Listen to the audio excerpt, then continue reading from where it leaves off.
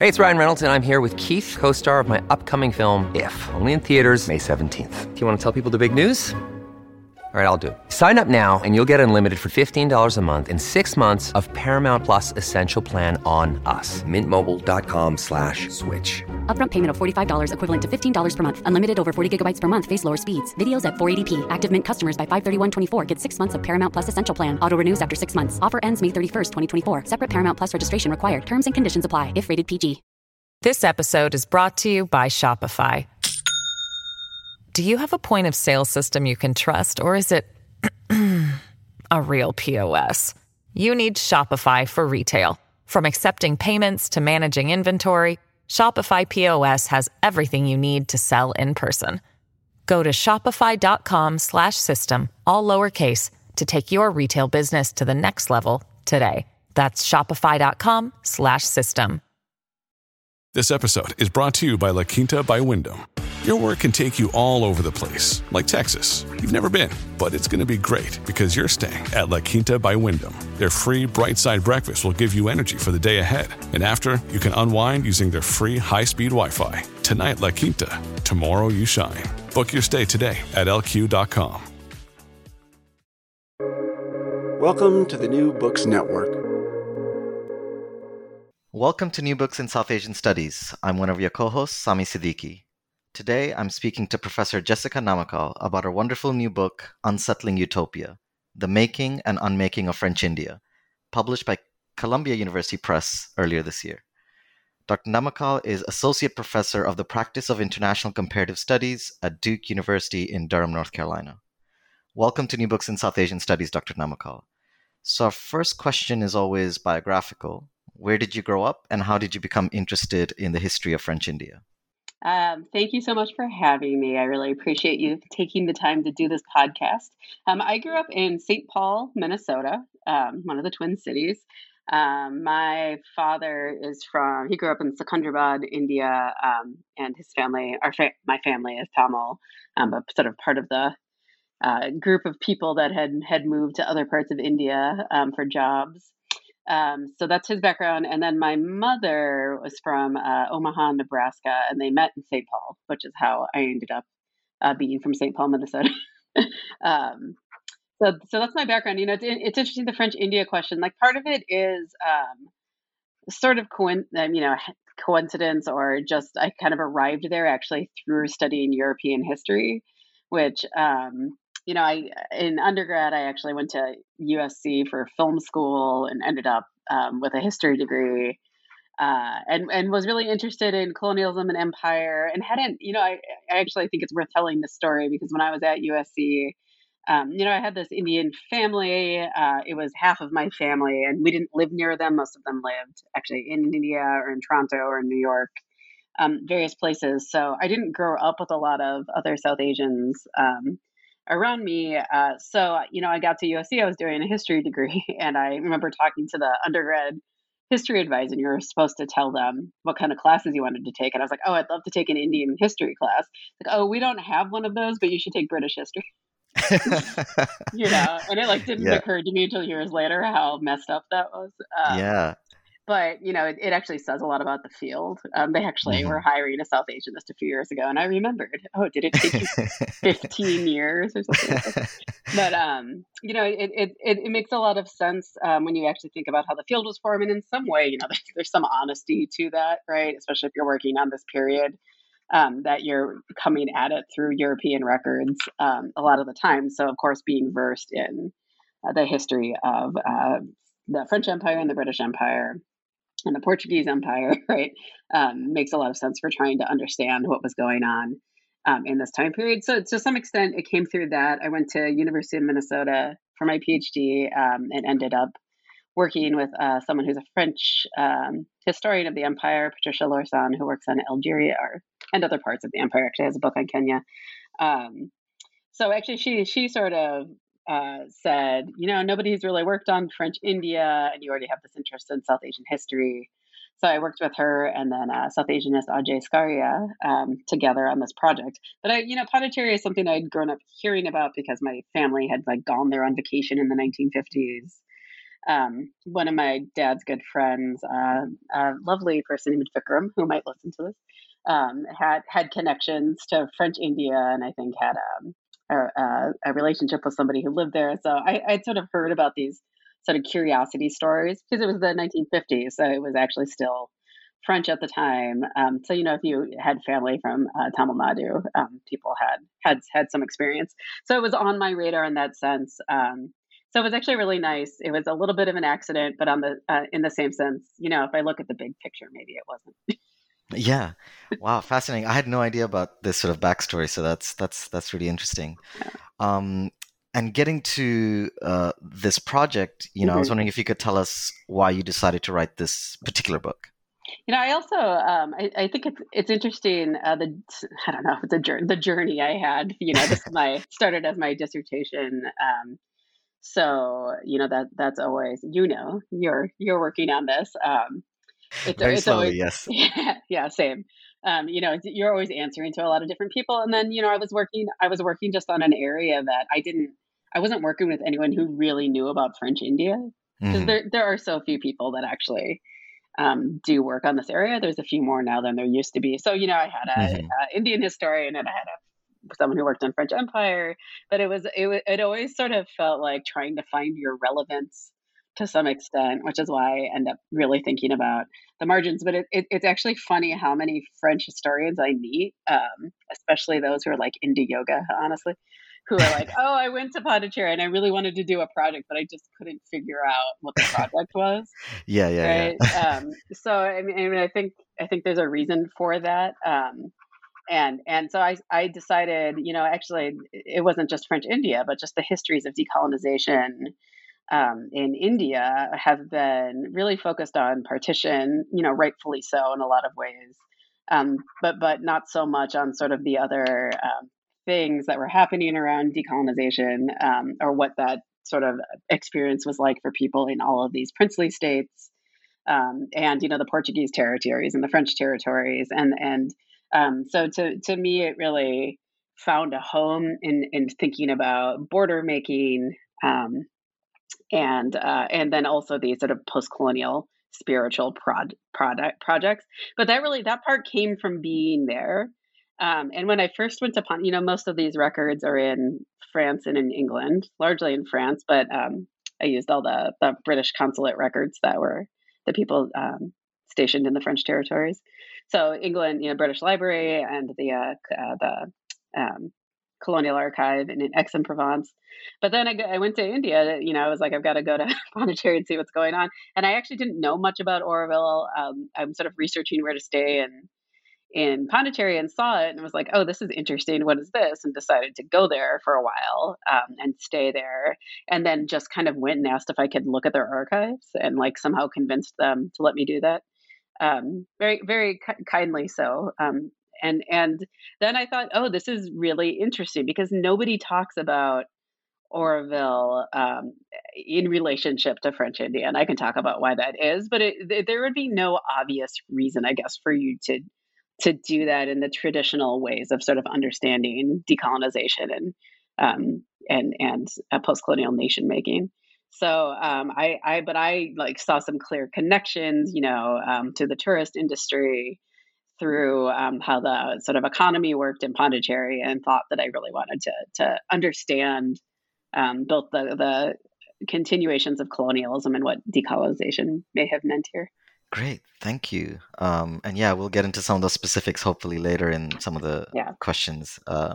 And before we get into the book, I was wondering if you could tell the listeners, a little bit about French India. For instance, what territories constitute French India? What were French-British relations like? Anything that you think might be important, because as you say, many people don't know a lot about French India, including those who, study Indian history. Oh, yeah. Yeah, I mean, I think I'm a historian of really the late 19th and 20th centuries, but it's absolutely true. You need to understand sort of what the French were doing there, and the answer is kind of easy, which is the French were doing the same thing there as the British and the Dutch and the Danes. Everybody was doing the same thing, which was creating trading posts and setting up trade routes, right? And of course, India was such a fertile place for that. I mean, in the 17th and into the 18th century, France really thought they may take majority control in South Asia. And what South Asianists usually know about French India is that Tipu Sultan, the Tiger of Mysore, uh, sided with the French against the British.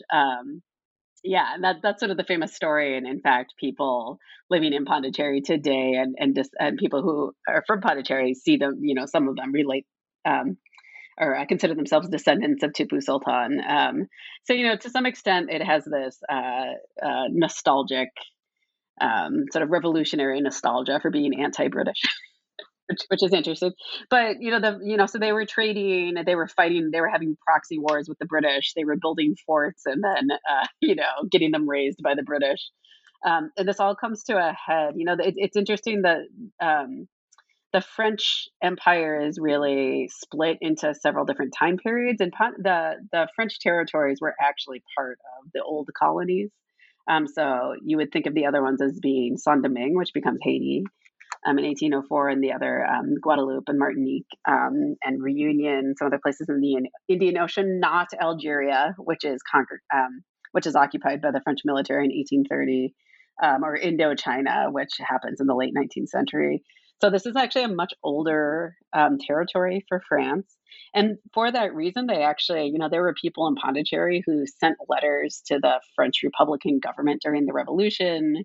Right? So there's actually like this tie-in to French history in that sense. And Kate Marsh, unfortunately, who passed away a few years ago, has written extensively about these things.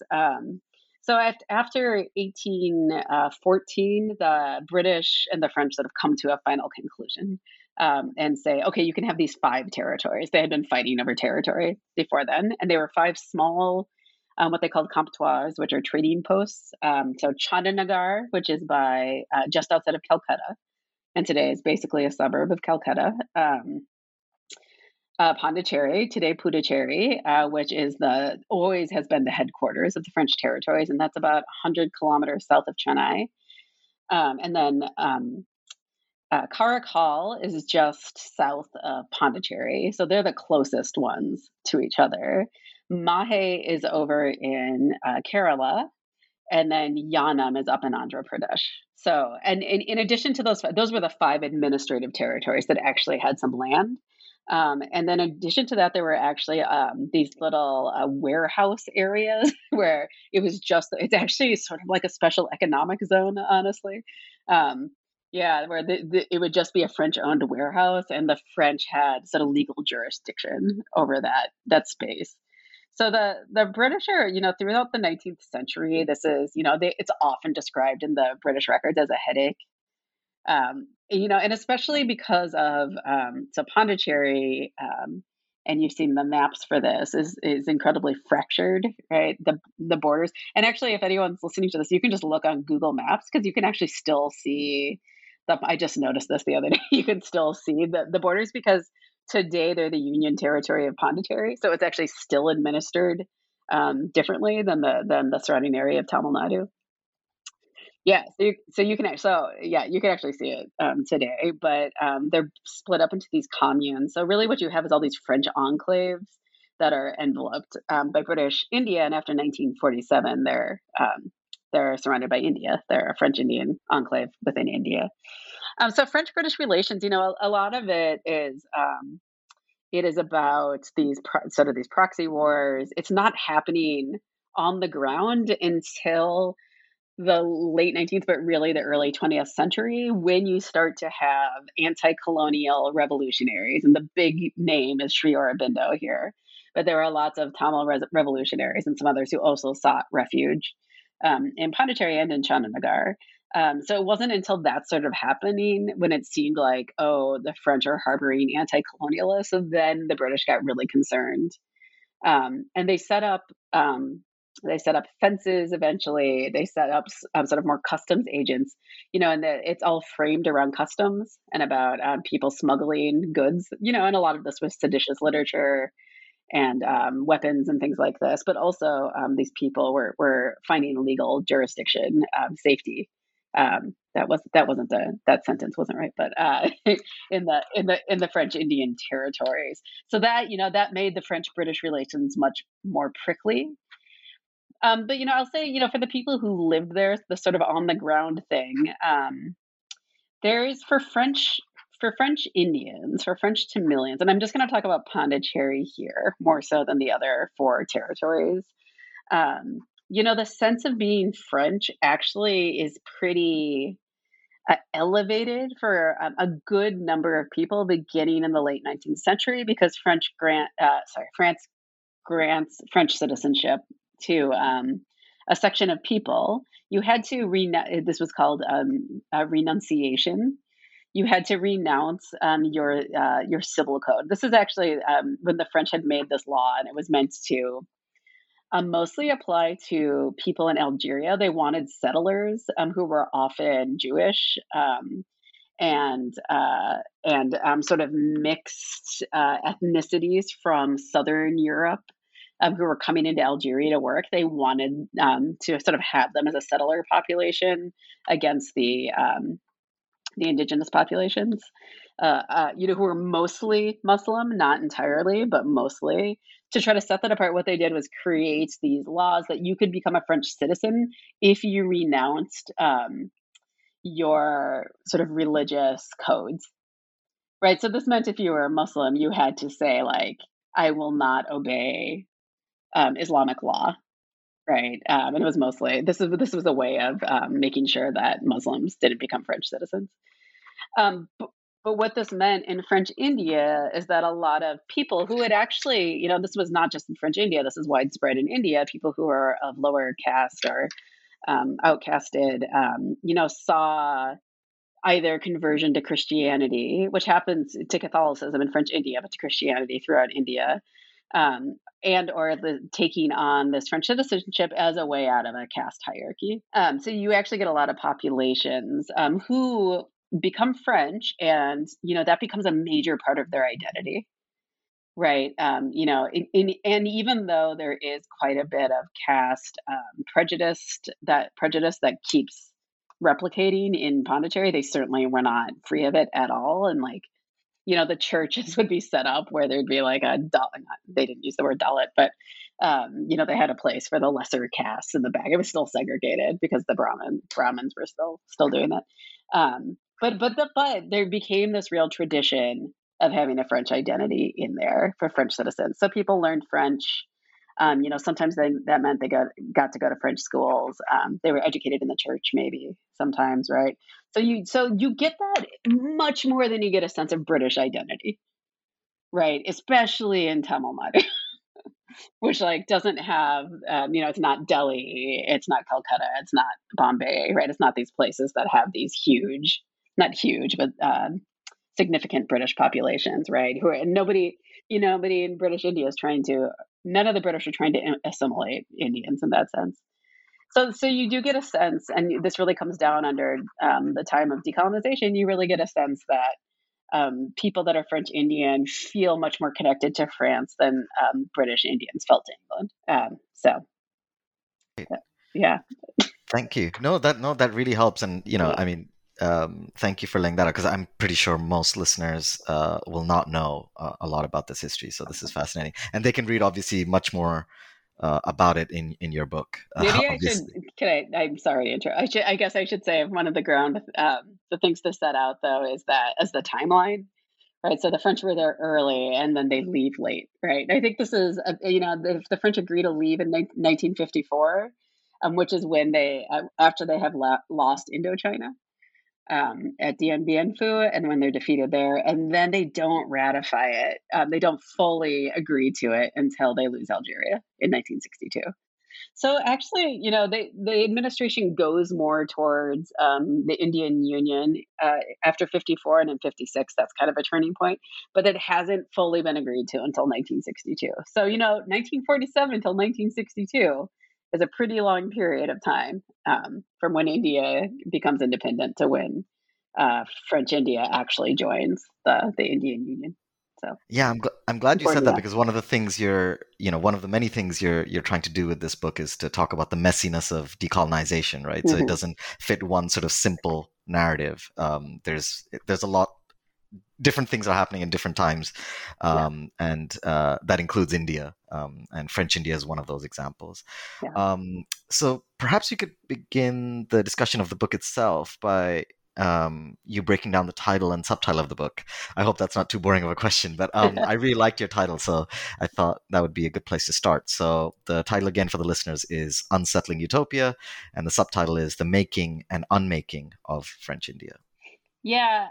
So the Unsettling Utopia comes from thinking about both the sort of utopian projects of Orville and of France, right? That France really projects itself onto its colonized people as a utopia, and that there's some real unevenness to how that plays out, but also to how it's even presented. I mean, I think we all actually, or anyone who's sort of been schooled in some sort of Western educational system, has been taught about the utopian ideals of French republicanism, right? Even if it is just like the foundation of modernity is the French Revolution, right? So this is again, people in French India, in some sense, participated in the French Revolution, right? So this idea that there's these utopias that can be achieved, sort of Orville coming back into India shows just how impractical that is in a lot of ways, or how colonial it is. So that's what the unsettling part is gesturing towards, wanting to do a history of decolonization in a space that isn't talked about as a settler colony. And I like to say again, India is not a settler colony. I'm not claiming that it is, but there are issues, and I'm drawing on the work of indigenous scholars and people in settler colonial studies, that centering the question of land remains incredibly important. So that's what the unsettling is about, both sort of an epistemological unsettling, and also unsettling in the sense that there are people appropriating land in the mode of settler colonialism. Okay, so that's the first part. And then the making and unmaking of French India, right? I mean, this is gesturing towards the idea that French India had to be made, right? And again, I'm really interested in borders and territories and how those are created, and legal codes that sort of bring them into existence. But then also in how people on the ground also, I'm interested in the intersection of really material consequences along with ideology. So the making is really what made French India. And then French India doesn't exist anymore technically, but in practical material terms it really does in some sense, right? Partly because the tourist industry has really depends on this idea of a French India in Pondicherry, from people just from India being curious, right? I think I call this like a feel good colonialism.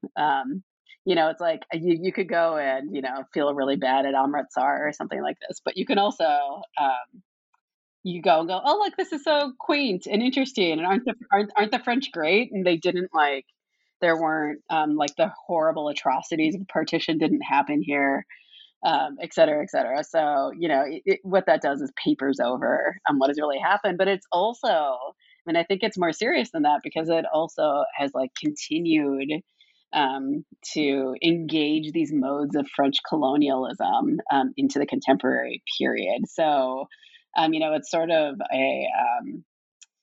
French India is unmade to some extent by French Indians moving to France.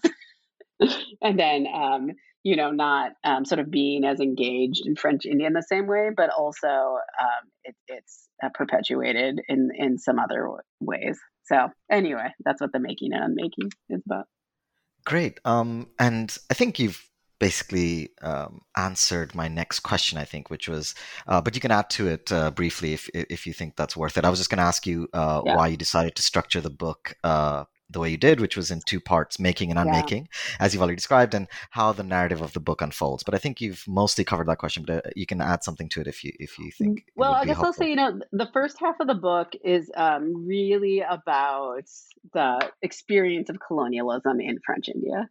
Mm-hmm. So it's really devoted to the making of the borders, to understanding how people were affected by these borders, how Pondicherry became this anti-colonial refuge, what that meant for the city, and then also in there how the Sri Aurobindo ashram sort of became the center of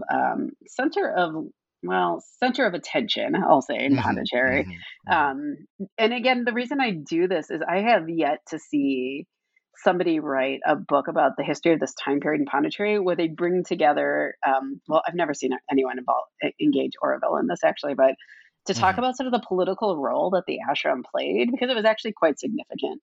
And I get a little pushback by people who are part of the ashram on this, but I'm happy to talk about that. But so that's the first part. And the second part is the Unmaking is actually devoted to French Indians moving to France. In one chapter, and then the establishment of Oroville in 1968, to sort of say this is like in some ways an unraveling, but in another way, kind of a reimagining and rebuilding in a different way. Absolutely. This episode is brought to you by Shopify. Do you have a point of sale system you can trust, or is it a real POS? You need Shopify for retail. From accepting payments to managing inventory, Shopify POS has everything you need to sell in person. Go to shopify.com/system, all lowercase, to take your retail business to the next level today. That's shopify.com/system. Thank you. I think that really helps, I think, the listeners figure out what the book is doing and, how the narrative unfolds. And hopefully they pick up the book and they can see it for themselves. So I was wondering if you could read out a short excerpt from your introduction and expand on what you mean by it. To me, at least, it seems to be summarizing one of the main arguments of your book. Sure. Yeah. And thank you for choosing this passage. Okay, I shall read it.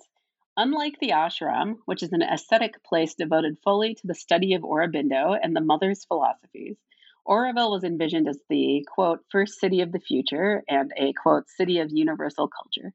Designed to resemble a galaxy, Oroville was meant to be a launching pad for the post-colonial future, a break from the colonial past.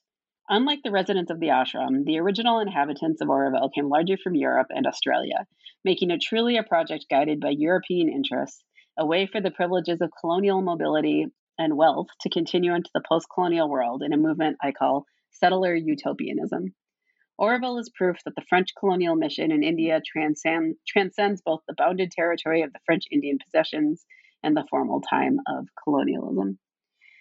Yeah, so with this, what I'm trying to do, is sort of what I was just suggesting, is to bring together the history of Pondicherry with its anti-colonial sort of connections with the building of the ashram, and then with Oroville, which again wasn't established until 1968, isn't actually on French Indian territory, although some of it is now. Again, if you look at Google Maps right now, you will see that some of it actually goes into the Union territory of Pondicherry now. But so, it's not, and I think the pushback, from some people are just like, this isn't even in French India, right? But there's no way it would be there, right, if French India hadn't existed. So this is just something really important to think about. And also to think about when I say that people came largely from Europe and Australia and also North America, these are people who had really been taught that settler colonial journeys were ones to be celebrated. Right? They come from those traditions. They come from sort of a narrative, literary background. Maybe not literary, but in the nationalist imagination, a narrative where being a settler is being a brave pioneer, right? So it's coming from a place where not in Europe so much, but of course all of their projects, what they were doing in the empire, and then Australia as a settler colony and as a white dominion, much more clearly. And those coming from the U.S., where there's no critical thought about how they call themselves pioneers all the time. How they, in all of the official language, they say when we got to the area, it was barren land, right? By saying that the poor Tamil farmers couldn't take care of this land, and we we bought it from them, and they just became laborers on the land, which is textbook actually. And that, they couldn't take care of it. We were better. We had modernity. We had technology. We reforested it, right? Like we saved the land from these people, which is just a settler colonial narrative, right? But I think people who undergo projects based on some desire for spiritual enlightenment get excused for their behavior all the time. Right. And I think, there's lots of works critiquing missionaries, right? Because we have a long history of critiquing Christian missionaries now, right? And thinking about them as tools of empire. But what about all of the, post-colonial spiritualists, right? Like, what do we make about them? So I call this settler utopianism, to think about how their sort of utopian desires, and especially based around this real internationalist multicultural language of the time, right? That comes out of sort of the UN, and Orville's really into UNESCO, and sort of working with them about how all of that just, completely submerges what's happening to people who live there, and the fact that they just emerged from, centuries of colonial rule. Mm-hmm. So. And I just realized I should have probably done this earlier, but so for listeners who may not be aware what the Orville is in relation to the ashram, I was wondering if you could just give a brief account of, what makes them distinct and connected as well, obviously. Yeah, this is an important distinction, actually. So I mean, the ashram. The ashram was founded in 1926. Aurobindo came to Pondicherry through Chandigarh in 1910. And then I've just threw out the name of the mother, but the mother is a French woman named Mira Alfassa.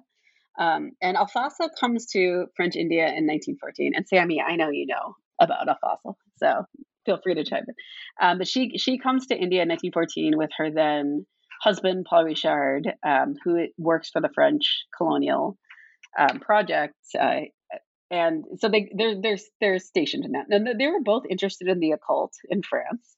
So this isn't new for them. They were quite eager to meet Aurobindo. They had, he was a really important anti-colonial figure, Bengali anti-colonial figure before he seeks refuge in Pondicherry. So he was really well known, and he sort of makes this turn to spiritualism, to an ascetic life, and the system of thought he develops is called integral yoga.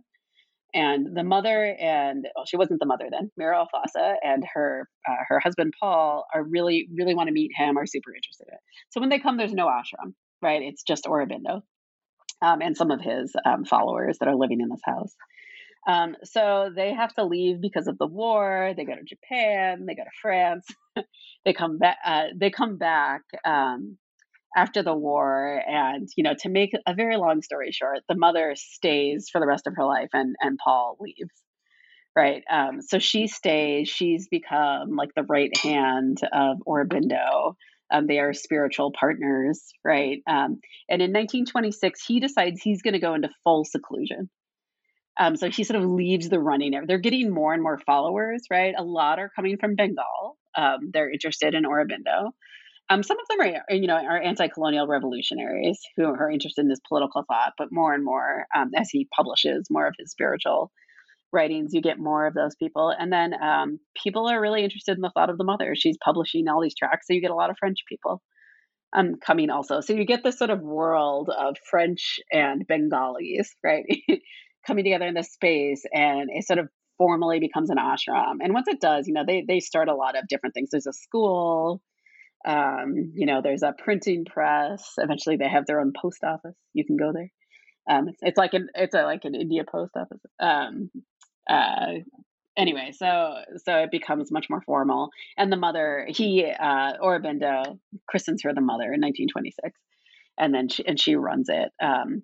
So the ashram is always a space that is for people who are spiritual followers of the mother and Aurobindo. And it remains so today, right? You only go there and live there. And, it's the kind of life where you renounce your possessions and you like live in a sparse room, and you commit your days to study of the works of these folks, which is true of a lot of ashrams. Now, Oroville is a very different project because Oroville was founded as basically an intentional community. It was meant to be a town, right? So it was always meant to have lots of different industries. They saw it from the beginning as this multicultural town. They said in the beginning they wanted 50,000 people to live there, and it's never gotten above 3,000. I think is the number, maybe a little bit above 3,000. And this is related to land actually, but they had these grand visions, right? And they were envisioning, sort of those late 1960s visions of what a future world would look like with like monorails, those kinds of futurist visions that were really common at the time. And they wanted to sort of make it both loyal to what they saw as the spiritual foundation of India, right? And we can talk about what that may mean, but with all of the comforts and technologies that Europe could bring to it, right? So it was never, you don't have to. You're expected to sort of respect the mother and Aurobindo there, but you didn't have to spend your days in study of their thought, right? You could go because you were interested in these other sort of ideals, and those sort of evolve over time. So it's much like, in some ways, a lot of the communes and intentional communities built during this time period. Some people like to point out that it's lasted, right? Because most of these folded, whether they were a Jonestown, which ends in tragedy, or a lot of the California communes, which just didn't have the power to keep on. And there's reasons they've been successful, and maybe I can talk about that later. But and after 1980, I won't get into this too much, but there was actually a very big split between the ashram and Oroville. So there's not always a lot of happy thought about one or the other between them. I think the ashram people saw Orovillians as like pretty silly. They weren't serious. They were just there to party and have a good time. The mother always said she didn't like hippies. She was like, Oroville's not a place to come and do drugs and drink. And there's actually, you're not supposed to do drugs or drink there, but I guarantee you that happens. But you can't. There's no beer for sale in any of those stores or anything like that. But she was very clear. Like, we don't want homeless hippies here. This is not what this is about. So, like, those people, plenty of those people come, of course, by homeless. We're talking about people from Europe who have decided not to have jobs and things like that. But anyway, I've gone on at length about that. No, that's perfect. Thank you. I think that's really helpful. And I should have sort of made that clear earlier with a question. So thank you. And your book also has some great stuff about how the gender dynamics of Aurobindo and the mother, and all sorts of other stuff that listeners will can read if they get the book. Okay, so my next question, I think you've addressed this a little bit already, but I think it might give you an opportunity to expand on it. So you make the point several times that while India was not a settler colony, it was the site of various colonial settlements. This included spiritual settlements like Oroville, as you've described earlier, settlements that, quote, works to disavow the culture, language, and lives of local populations while simultaneously making claims to belong to the land. In and near Pondicherry, the Aurobindo Ashram and Oroville serve as examples of how liberal discourse rooted in multiculturalism, spirituality, equality, and utopianism has displaced local Tamil populations from land and history, time and space, end quote. I was wondering if you could expand on this point and tell us the significance of these settlements to the history of colonial and post-colonial India. Yeah, I mean, I think there's work to be done here on what happens in other areas. Of course, a lot of the ashrams that became really famous, like the one the Beatles went to, right, in Rishikesh. There's probably a lot to say about these kinds of connections. And actually, the Rajneeshis who start in North India and end up in Oregon, have sort of similar origin stories in some way. And actually, these people are all sort of connected, these gurus. So that's one thing. And I guess I can't, I think there's interesting links there, but I haven't done the work to do that. And to see what they are. And I'd love to know. That's a little bit of what my next project deals with. But, I'll maybe to clarify this or to give it a little more context, why I think this is so important to understanding what has happened in French India is that, to some extent, the ashram and Oroville are really what bring attention to this part of India, right? Again, there are a lot of, especially Indian tourists who go to Pondicherry because it's on the beach, especially if you live in Chennai, right? It's on the beach. It's, they actually have more liberal tax laws around alcohol. They have like imported alcohol from France. It's like, it's a good place to go, especially Tamil Nadu used to be a dry state. So there's a lot of reason people do tourism in Pondicherry. I'm not saying it's all about the ashram in Oroville, but there's been a lot of actually positive attention on both of those places that never take into account local politics or the history of the space. And I think we've seen that more and more clearly recently. Right. And this and through the book, I point, I show, I hope that this is rooted in a long-term marginalization of French India, right? That it was just treated as a place that didn't have much importance, right? That these populations you should be kind of suspicious of, especially if they chose to remain French after 1962, right?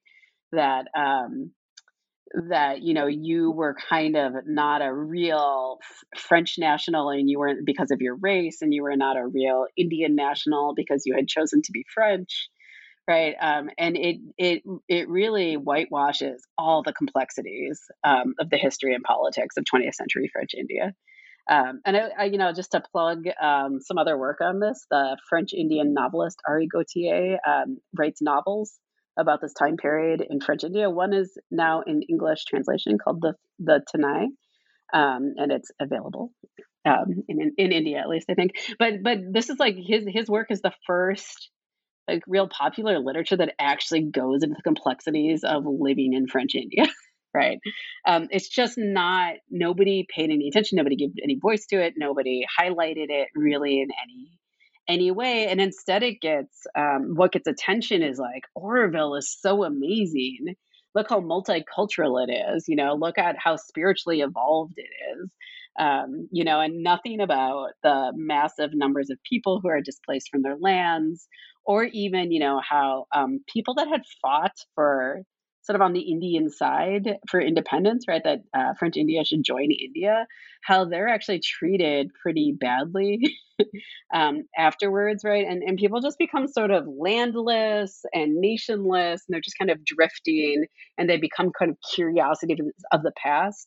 Well, Oroville is really seen as this, like, this is what's next. This is what we should be focusing on. But if you look at the ashram, and the ashram liked to say over and over again, we're not political. We're not taking any political positions. Right. And this is, people like to give me pushback on this. And, it's just impossible to disagree with that statement. And I'll tell you what. I mean, the ashram, not only is the mother a French national and the government there is French, right? But her brother was the colonial governor of French Congo, right? So she has these deep ties to power in the empire. All of the governor generals of Pondicherry were close with the ashram. Right. So local people often, not everybody, but largely local people didn't trust the ashram. They bought all the property for a long time. They were the only people in town with a car. Right. They had all of the best property. They were like creating a school system. And they often didn't let local people be involved too. I mean, it's changed over the years, but initially, this was mostly French people and Bengali people. So while you have all, and I go into the group in the book about all the different sort of political groups and positions, right? Like the ashram was always in a place of privilege. They were being protected by the French state. Like the French state liked them being there because whether or not they believed it, they were working with the French state, right? So whether or not they're going to take a position, of course, it's political, right? But again, it's privileged over local histories in just about every telling of things. But so what I try to do is bring them together and say like people are, I mean, it's there at the same time, they have to negotiate with each other. So, what did that mean? Yeah, I thought that was such an important part of the book was how you talked about what the impression or the sort of attitude towards Auroville and the ashram, local population had, local Tamils had, and the sort of local sort of both, regular people, but also sort of political figures. And I thought that was really like a fascinating part of the book. So thank you for that. Now, something I noticed in your book was the use of intimate language to talk about colonialism. For instance, you talk about the quote, sexual knot created by empire at one point. And there's other examples. If I'm not mistaken, this seems to be related to what you describe as the quote, impossible messiness of colonial rule, end quote. I was wondering if you could discuss what you mean by this and, why you decided to use the language of intimacy to talk about the messiness of colonialism. Yeah, I mean, I think this is at the root of why it's so hard to decolonize in a lot of senses, right? And it's because, especially in places in India where you have, or maybe not in India, but in French India, where you had a pretty small population of Europeans there, right? And mostly sort of local people, but you get even more sort of I don't love the term interracial mixing actually, but I'm going to use it, I guess. You have interracial couples and things like this. What do you do after empire ends, right? And the reason I say this, and I think I've thought about this to a certain extent in what the wider context of India, is that the sort of nativism that comes out of the independence movements really works to disaggregate any sort of mixed community. Right. So, the Anglo-Indians are like a political group. They're part of the quotas, right? They have their own have their own position in Indian politics, but that becomes really codified as an identity. And there's a lot of other mixing that's going on that's not Anglo-Indian. Right. And Anglo-Indians are all, historically very conservative, politically, sort of all these other things. But they get sort of placed in this category and you go, okay, there you go. You got the Anglo-Indians and everyone else is sort of an Indian. Right. Except of course, anyway, partition. But anyway, that's neither here nor there. So, Frantz Fanon, the theorist and writer, the French theorist and writer, Martinician theorist and writer, says in The Wretched of the Earth that the colonial world is a bifurcated world, right? That the colonial world, in order to recreate its institutions, relies on binaries. That you need to have clear-cut categories to be able to put people into them. And this is incredibly true, we know, through, the works on enumeration and the census and all of what we know about British India, right? Right, that it is really important for colonial rule in order to identify people, right? But the minute you start looking at sexuality, everything gets really mixed up, right? It's messy because families are messy, right? So if you like move your attention away from, on the heteronormative nuclear family is not an Indian idea. It's not a South Asian idea. It's a Western idea. So that even if we're just talking about blended families, right, other ways that people, lived with large families and big houses and all kinds of different ways of living in India that, this is impossible messiness of colonial rule is it's really hard to just untie that when, some diplomatic process says, okay, you're not French anymore, right? And I think you see this especially in French India because this question of race and nation and citizenship is really, really confusing to the French when they see all of these French Indians. right? Or, the French Indians who have spent, at least 2 or 3 generations really identifying as French and then moving to France and being like, oh, nobody thinks I'm French, right? They keep saying, what are you doing here? Right. So it's like, oh, French equals white. I actually didn't know that because there's not this. So, but it has to do with reproduction and it has to do with race, right? And it has to do with ethnicity.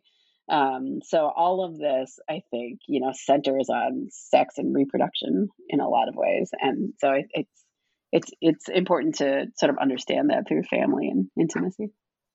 Great, thank you. That's super helpful. And I think you've answered my next question on decolonization through this and various other answers. So I'll skip that one and go to the next question. So going back to French colonial rule in India specifically, I was wondering if you could talk about how French rule in India was and is seen in France and India. You describe a Francophilia among both Indian revolutionaries like Madame Kama or Indian nationalist leaders like Nehru and Gandhi, and even today, the images that you've already described. So I was wondering if you could just briefly tell us how French rule in India is seen in India as well as France today. Yeah.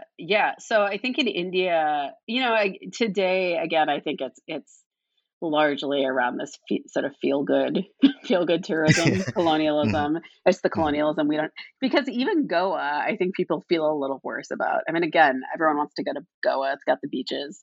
But Portuguese, the Portuguese rule in India did not come to sort of the gentle end that France claims it did. And it was because Portugal was under a dictatorship. India had to send in the army, the military, to end that. So France is really, Indian government at the time worked really hard to negotiate with France to the detriment of people who lived in French India, I argue. But early, and this is why I talk about Nehru and Gandhi. Gandhi issues like a pamphlet in Tamil in 1947. Actually, I have it on my wall, so I have the date. The 11th. It's the 18th of November, 1947. He issues the statement that basically says, "Don't worry, French Indians." I'm paraphrasing, of course.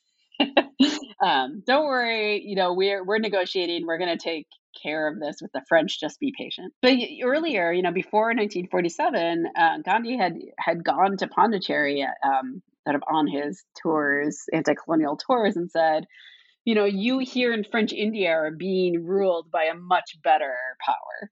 That power, they always invoke the French Revolution.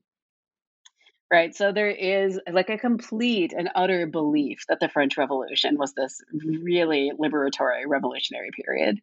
Of course, I guess they didn't hear of or read about Haiti at any point. If we think about it and back, but it really, France really capitalized on this. They knew it. Like in the diplomatic reports I read, after 1947, they would say, we don't have to hurry up here because, India likes us. India wants to negotiate with us. India understands how good we are, right? And they needed India. Think about how great it is for France to be able to be like the partner with post-colonial India because India has an anti-British basis to their independence, to their nationalism. So how great for France, one of England's greatest close rivals, to say, oh, we're gonna now sort of take over in diplomatic relations with India. So that was really important to them. In France, and there I talk about, people in France, and again, I mentioned Kate Marsh earlier, but her work really gets into this. People in France have a real attachment to India in terms of mostly Hindu, quote unquote Hindu culture, and movies and all of that stuff. So it's like pretty Orientalist. But it means that when Indians are in France, people are like pretty interested in them. Right. It's not the sort of race. Well, it probably was. I mean, it definitely was for some people, but it's not what Fanon describes in, say, Black Skin, White Masks. Right. It's certainly not the Black experience in France. Right. The people are like, India is unique. it has this ancient culture. Again, it's sort of all the Orientalist trappings that I think we're used to. Mm-hmm. Great, thank you. And I think this might be related, but I'll let you tell us if it is or not. But you describe or you introduced this concept, anti-colonial colonialism, which I really liked. I was wondering if you could just tell the listeners what you mean by this and how the mother and Oroville fit into this idea. Yes, colonialism is in the eye of the beholder. I was actually this morning. I was teaching Woodrow Wilson's 14 Points in my decolonization class, and in that I'm making this connection because in that he ends Woodrow Wilson, the American president, writes this at the end of World War I, and at the end of it he says like, Americans find imperialism really distasteful. We all need to stand against the imperialists. And it's like, who do you think you are? Right? It's really amazing. So, I mean, it's not actually that unique of a phenomena. This is exactly where some of these humanitarian liberalism, which I think explains Oroville pretty well, actually comes into things. So, the mother, she goes and she becomes the number one, like at the side of Sri Aurobindo, a noted anti-colonial revolutionary, right? Of course they were for the independence of India, but don't ask them about French India, right? I mean, neither of them were ever advocating to keep French India French, but they sort of wouldn't comment on it. And they were like, the states will work it out. And she said over and over again, I'm like proud to be French. French culture is amazing. I'm going to keep speaking French, right? So this is, she can claim to be anti-colonial, but she's also engaging in colonial practices, right? Of sort of negotiating with these governments, of sort of reproducing certain institutions.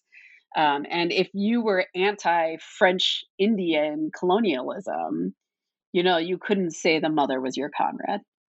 So, and I think, I don't know, I haven't asked people on an individual level in Oroville, but, you get the sense that people really thought they were engaging in an anti-colonial sort of project by going to live in India, right? Like, I'm not going to sit here on my throne in France and live like this first world life. I'm going to like go work to make the world better by going to India. And we know how that works out in other development projects, but similar. Yeah.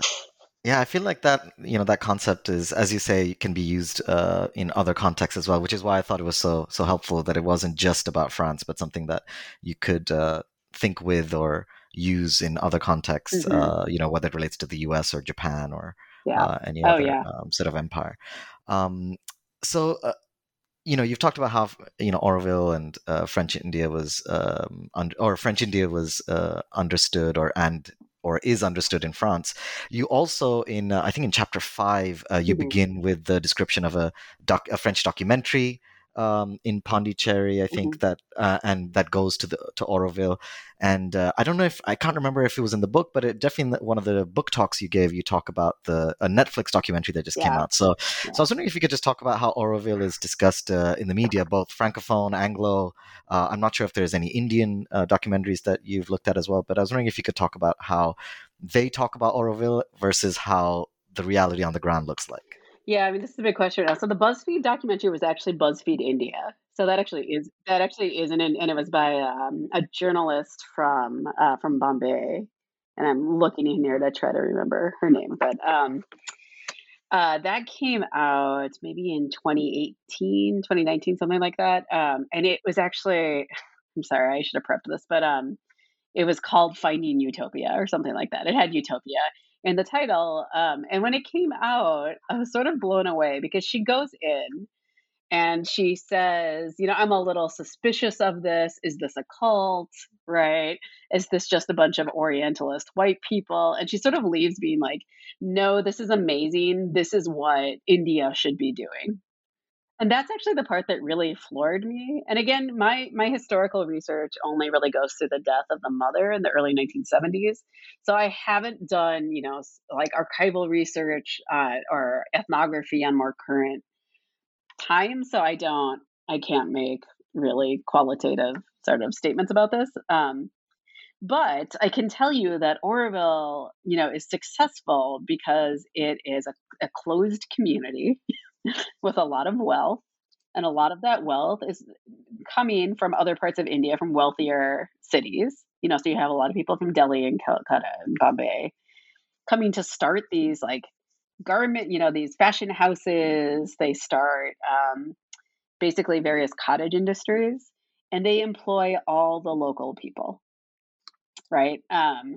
So, why does India have climate change issues? Why does India have, sewage issues? Why aren't there enough toilets for people? All of these questions. Well, it's like, I don't know if the answer is Oroville, right? Which dispossessed everybody from their land and now uses them as laborers, right? So, I mean, it's interesting because people she interviewed in that documentary, straight like there were people who had come, I think, from Australia. Yeah. Did you see it? Yeah, Just yeah. and Talking he's about the machete fight with some locals when they yeah, first came, and she and just does not he question it at doesn't all. care, and he says, "Yeah, we were racist. We were racist." And like, okay, so what they're describing is exactly what Orville sort of wants, which is to be seen as this. The way I like to think about it, and I think makes the most sense from its origin point in 1968, is that Oroville likes to pretend it's not in India unless it's using its claims to the spiritual foundation of India to justify its existence. Right. So their whole thing is like, it doesn't feel like you're in India. Right. It's like, well, that might be a problem, actually. Right. Because turns out you're in India. So, I have this document from 1973 I was just looking at, which is a report, like a pamphlet actually put out by Oroville that just says, like, due to the bad attitudes of the people who live here, we're having trouble like acquiring more land, and we've asked the government to help us acquire it. Right. So that's early. That's 1973 that they're already saying like people are pushing back. So this idea that there's no one's there and there's no resistance is not only false, but it's something they admitted from the beginning. Right. Sorry, I'm getting angry about this really, but but it's because so that, and then I have to admit, so all the PR right now is around Akash Kapoor's memoir, and Akash Kapoor grew up in Oroville, and he has this new memoir called Better to Have Gone, and then there's Utopia in the title. I haven't actually read it. I guess I should at some point. But I know his writings. He's actually in that documentary too, and he's giving her a hard time about being hard on them. Oh, okay, that's who he was. Okay, okay, that makes Fascinating. sense. But he's, Yeah. he went to Harvard. He's like been, sorry everyone, at Harvard here. I'm sure it's great. He, he's been a writer for the New Yorker and the New York Times, so he has a lot of prominence in those circles, right? But he grew up in Oroville, came to the U.S., did all that stuff, has gone back to live there with his wife, who's also from Oroville, and so that's what the book's about.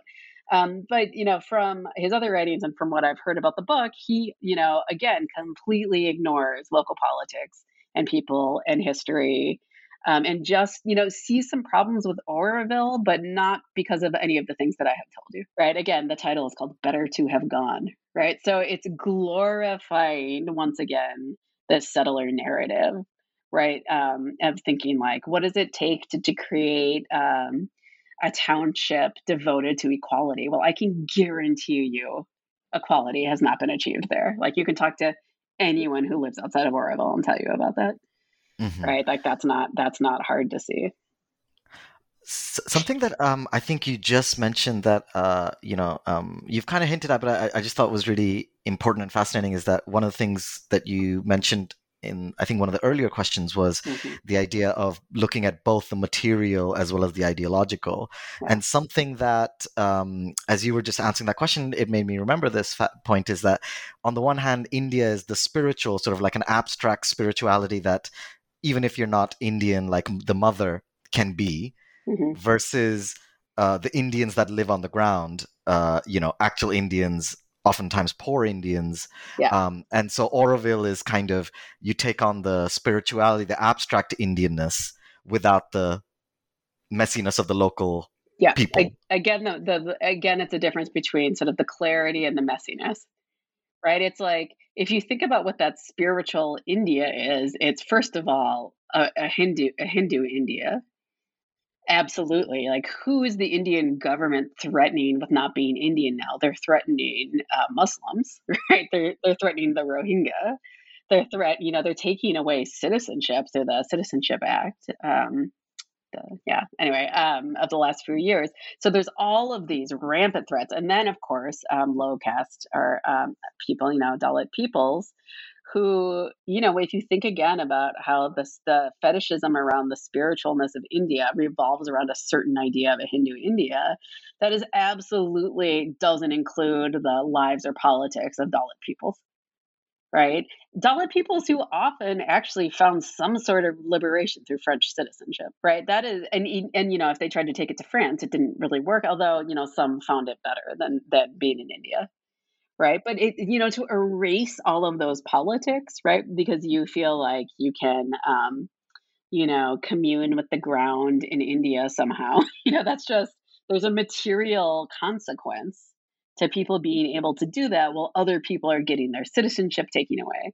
Like, this isn't even, we haven't even related this to the politics of Tamil Nadu as being, an area in the South that has also been subject to sort of Hindi language laws, and all kinds of other things. And Sumatri Ramaswamy's work on the Tamil language, Passions of the Tongue, is great on that. But that, like, all of these things are going on, and yet Oroville is sort of this. And the mother always said, like, I'm French, but spiritually I'm Indian. Okay, like, I'm sure all the Muslims being dispossessed and stripped of their citizenship who have been Indian for however so long also feel like they could be Indian, but they're not like some white woman from France. So yeah. Okay. Thank you so much. This is, I feel like I could ask you like 10 more questions, but I will try to limit it so that, the podcast isn't way too long. Yeah. But I think you've already mentioned some of the interesting sort of feedback or reaction you've had on social media by Orovillians to your book. So I was wondering if before we end the discussion, if you could talk about what reaction you've gotten. Yeah, I don't even know if it's Oroville. Like, I don't totally know if it's people in Oroville. Okay. But people who have relationships to the ashram in Oroville. And I did this Brown history podcast recently, and there was some conversation on their Instagram that I spent too much time engaging with, honestly. But the interesting thing about it, I mean, people haven't read the book. They don't really know what I'm doing, right? But actually, I think it's really fascinating. So that podcast, which is great, everyone check it out, Brown History.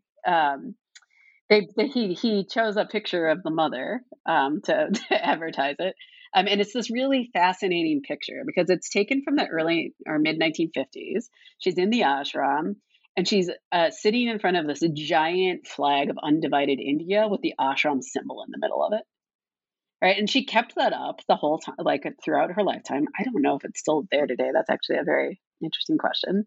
But you cannot for like a moment tell me that's not a political statement. Right. Like, not only is she actually in present French India at the time, and he just wrote French India as the title of it, and people got so mad.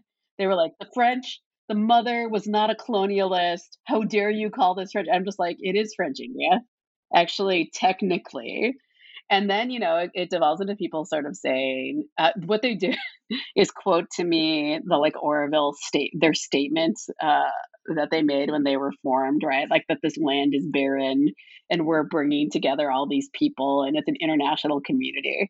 And I'm just like, yep. So that's what Oroville says about itself, right? Like maybe we should talk to some people who were affected by this, right? But again, and it's not just, I'm not trying to, and this gets into our messiness question a little bit. Again, maybe like I'm not trying to say this is just, white people or hippies or anything like that, right? In fact, a lot of the industries in Oroville are run by Indians just from other parts of India, right? But it doesn't matter so much, right? It's like a local dispossession is local dispossession. Like we can look at the United States to see how that works too. So again, my plea is for people to sort of understand complexity, and for people, it's just really common and it's big in India to not question the lives of spiritual figures, like to do anything to sort of sully the idea of a saint. But as you and I both know, Mira Alfasa came because of the empire. It's actually not a disputable fact, right? So it's like it doesn't, to some extent, it doesn't matter what her intentions were because there's material consequences, and that's just what I keep trying to tell people. And it's not even that much of a judgment. Well, maybe whatever. We're all judgy in our own way, but a judgment call, But it's a sense of this is just kind of an indisputable fact. Agree with the analysis or not, but like French India existed, and Oroville wouldn't exist if it hadn't been there. Like this was the idea.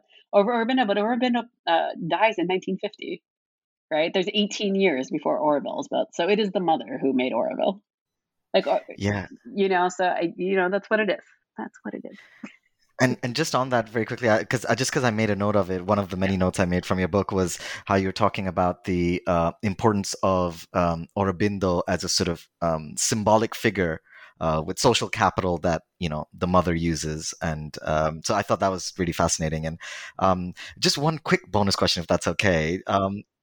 In your book talk, I remember again you talked about how Modi went to visit Oroville, and I think you mentioned something like he's only been to Pondicherry once, and of course Oroville is just outside Pondicherry.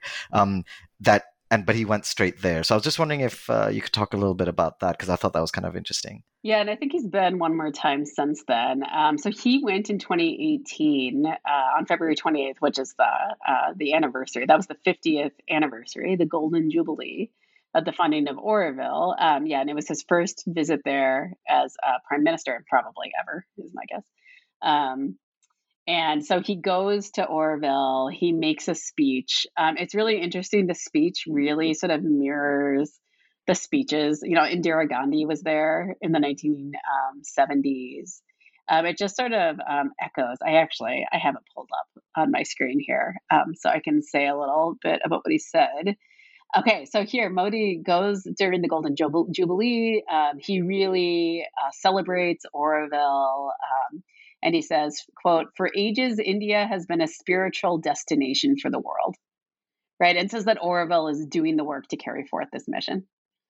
And he goes on to list the 5 guiding principles of Oroville as written by the mother, and shows how they reflect the quote unquote ancient principles of Hinduism, right? So this is like, it fits in incredibly well to his program of elevating India. To have, what he has is a lot of Westerners supporting his Hindu nationalist agenda, whether by intention or not, right? For all the reasons I sort of said, which is when you have this glorification of a certain view of Hinduism, it's an exclusionary casteist version of Hinduism, right? And that works really well for Modi. So he tacks on a visit to Pondicherry after that. So finally, no more bonus questions. Okay. So I've taken so much of your time, but before I let you leave, could you tell us about what you're working on now? Yeah, I have 2 different projects I'm trying to start. One is, as we talked about earlier, thinking about sort of other ashrams and spiritual settlements. I'm also interested in how these travel around the world. So I'm kind of thinking about it in terms of decolonizing cults. I don't always think cult is the right word, but it's taken up that word, right? In a lot of senses. So I'm also interested in how these spiritual communities are read in different places. So I'm looking. There's a group that was in Queens, Sri Chinmoy. I don't know if you've heard of him before.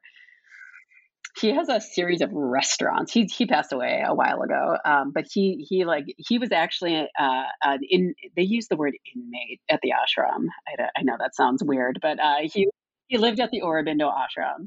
I mean, he actually got kicked out for like being a narcissist around independence, and he goes to Queens and he starts this, cult, more or less. And I think we can call it a cult. And it's really interesting there in Queens. It doesn't involve Indians. It's almost all white people. And there's a lot of interesting things about it. Santana was in it for a while. Yeah, but this one hasn't been looked up very much. But what they do, and this is what interests me, is that he has his followers infiltrate the UN, right? So they like all get jobs as secretaries at the UN, like office secretaries, not secretaries of the UN, right? And sort of creates himself as this great figure of peace. Again, it's building on this idea of like Indians being, the magical Indian full of spiritual goodness. But there you can find statues of him globally, that he basically had this propaganda campaign through all of these people he put in the UN. And he used to lead this like yoga day, like once a month in the UN where everybody meditated and did yoga. Anyway, so groups like that try to sort of bring together. And I'm also starting to work on more of to get into the sort of the intimacy and the messiness that I talk about. A look at sort of how women of different backgrounds moved throughout the world using my family as a case study.